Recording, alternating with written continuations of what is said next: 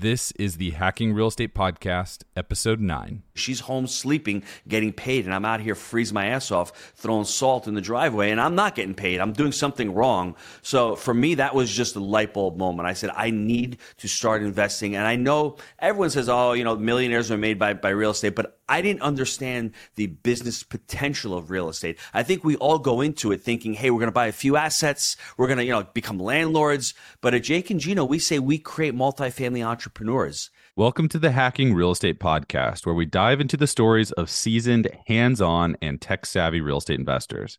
We'll learn the strategies and tools they use to maximize returns and minimize hassle, all while navigating the rapidly changing real estate market.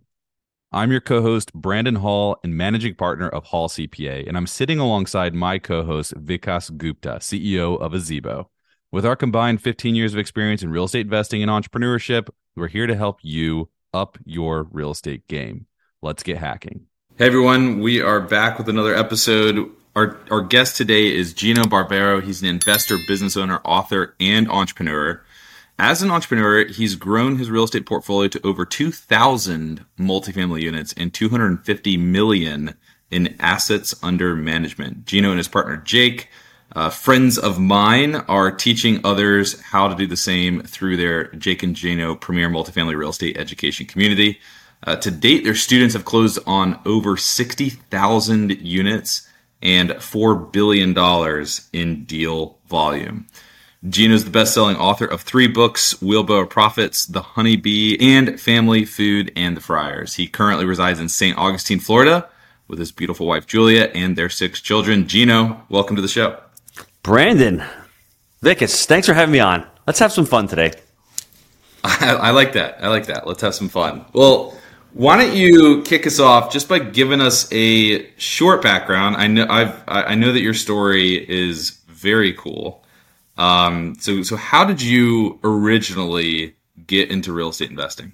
The story may be very cool, but it's also very painful for anyone who's an entrepreneur. And stuff doesn't happen. It sounds sexy, $250 million in assets, 2,000 units. Yeah, that may be the end product, but the beginning product was nothing like that. I'm just going to be honest with everybody.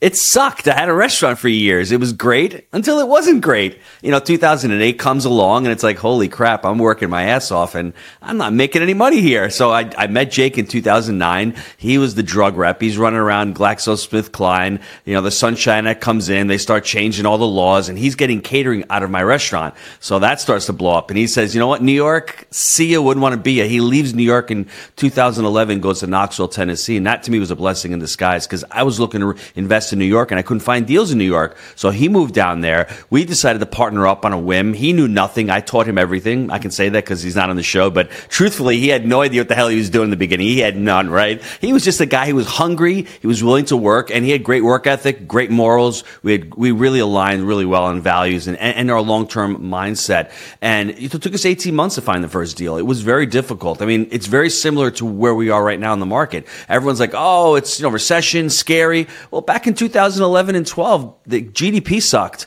Rents were $300 for a one-bedroom in Knoxville. There was no capital raising. Debt was very hard to secure, and that's where we're going back to now. So I share that with everybody saying, is it the right time? It's always the right time when you're ready. And I was fed up with my situation. I wasn't making enough, and I just wanted to secure some passive income. Jake and I said, if we get 100 units, brother, we are free, my friend. 100 units, that's all we wanted. And, by the third deal, the year into buying our first deal, we were at 200 units. So for us, it was just getting started, getting to know each other. I had the mentorship experience, so I sort of knew how to underwrite deals, and I had made mistakes previous. And that's how we got together in 2011. 18 months later, we got our first deal. If you own rental units but don't want to pay for expensive software, check out Azebo, the smarter way to manage your rental properties. With Azebo, you can automate rent collection, find quality renters, simplify accounting and tax prep, get a bank account designed for real estate investors, and save on rental property insurance. All of these services are free through Azebo. Join thousands of real estate investors who trust Azebo to manage their rental business in one convenient platform. Sign up today at azebo.com/HRE. That's AZIBO.com/HRE. So you owned a restaurant. Did you end up selling it?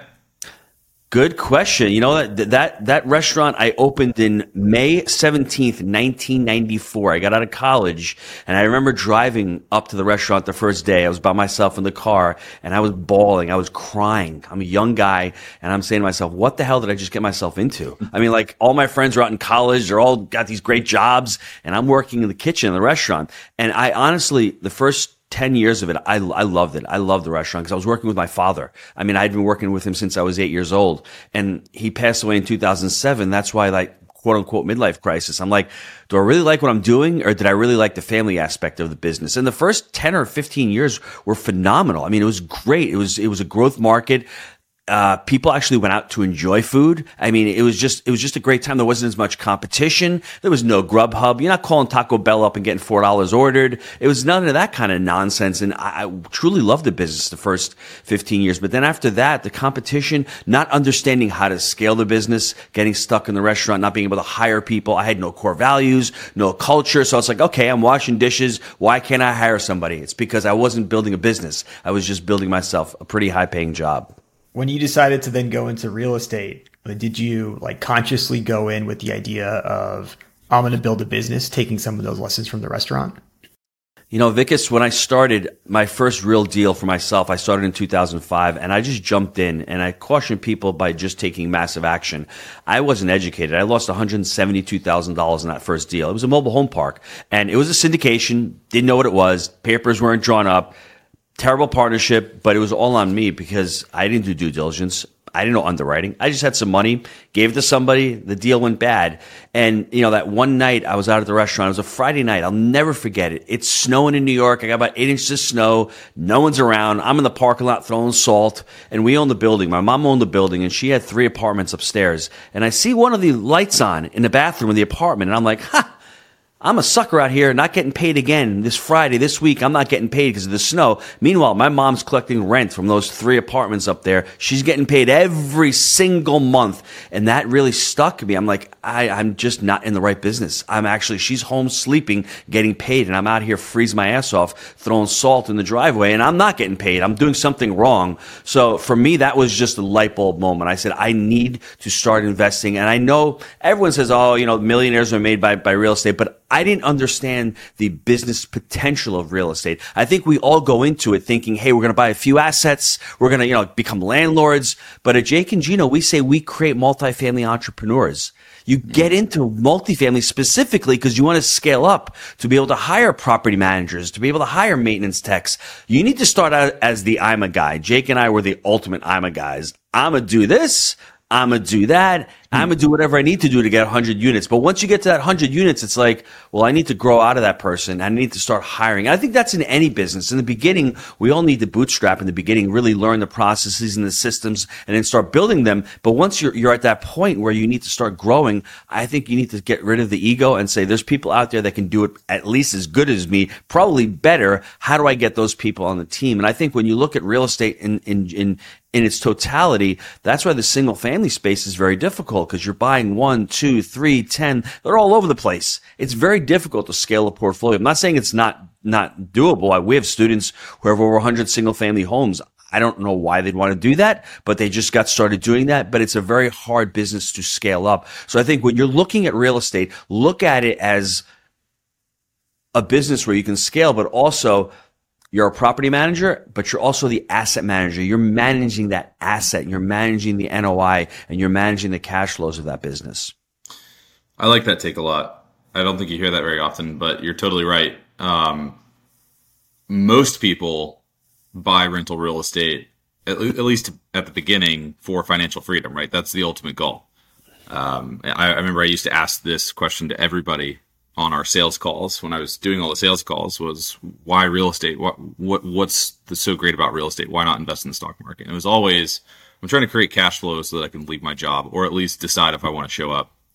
But I think that you're right in what I've experienced in servicing clients that make a business out of it is you get huge leverage just by using capital, being able to finance properties. So you get huge leverage, and you can make real businesses out of it. It's not just like buy a property and watch it cash flow for $300. I mean, you can really do the same things that you would any other business. You can create competitive advantages through the people that are on your team, through your strategy of adding value, the different markets that you acquire, and the different relationships you have. So it can really be a big business. So I really like that take. Now, I would love to touch base or circle back to the first deal that you ever had. You said you lost $170,000 on deal number one. Most people would have thrown in the towel. That's a big gut punch, right? Like, what made you say, I'm going to try this again versus like, oh, real estate's a sham? Before I answer that question, that's a great question. I want to go back to what you just said about the business because I want to change people's paradigm about real estate. Everyone gets in it for cash flow. And I think cash flow is important. Cash flow will get you out of your job. Equity will keep you out of your job. All right. That's truly important.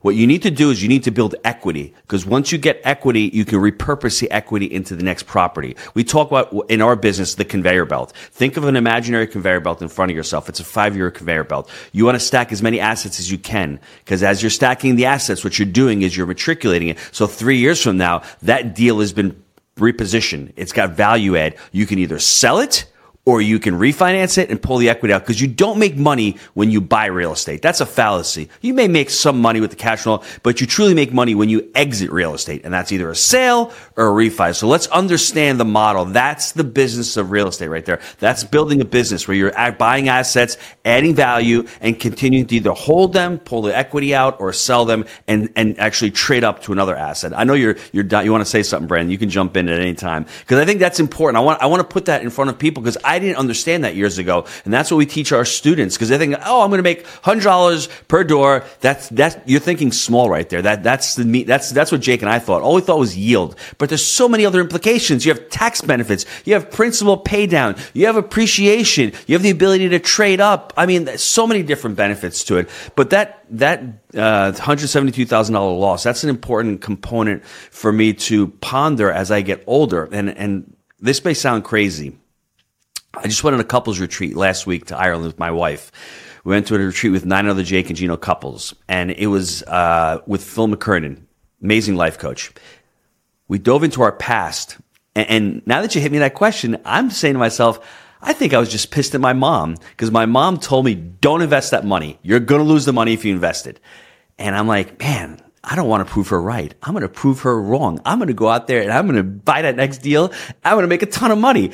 And the irony was when I met Jake, I didn't tell my mom that I invested with Jake until we had 200 units. I was afraid to tell her because I was afraid that she'd make these excuses and say, hey, you're risking. You've got 6 mouths to feed. What are you doing? Let's stay small with the business. So for me, I think I had a lot to prove. I think I was sloppy. I think I didn't want to show her or anyone in my group that I'm a quitter. I said, I got to figure this out. If this guy Mike can do this and he's making money every month, my partner, I used to call him Maserati Mike. He had a couple hundred units. This guy, he looked like a moron. But I'm like, how could he do it? If he can do it, I can do it. And that's what really motivated and inspired me. Then when '08 came, I got the mentorship, I got the training. And then after that, I'm like, okay, I need to do this because I need to continue to build the wealth. And when everyone's telling you, you've got 6 kids, you've got 6 weddings, you've got 6 colleges, you've got money to retire, I knew I couldn't make it with the restaurant, that one stream of income. I knew that I needed to continue those other streams of income. But if it was for me, the main reason was I just wanted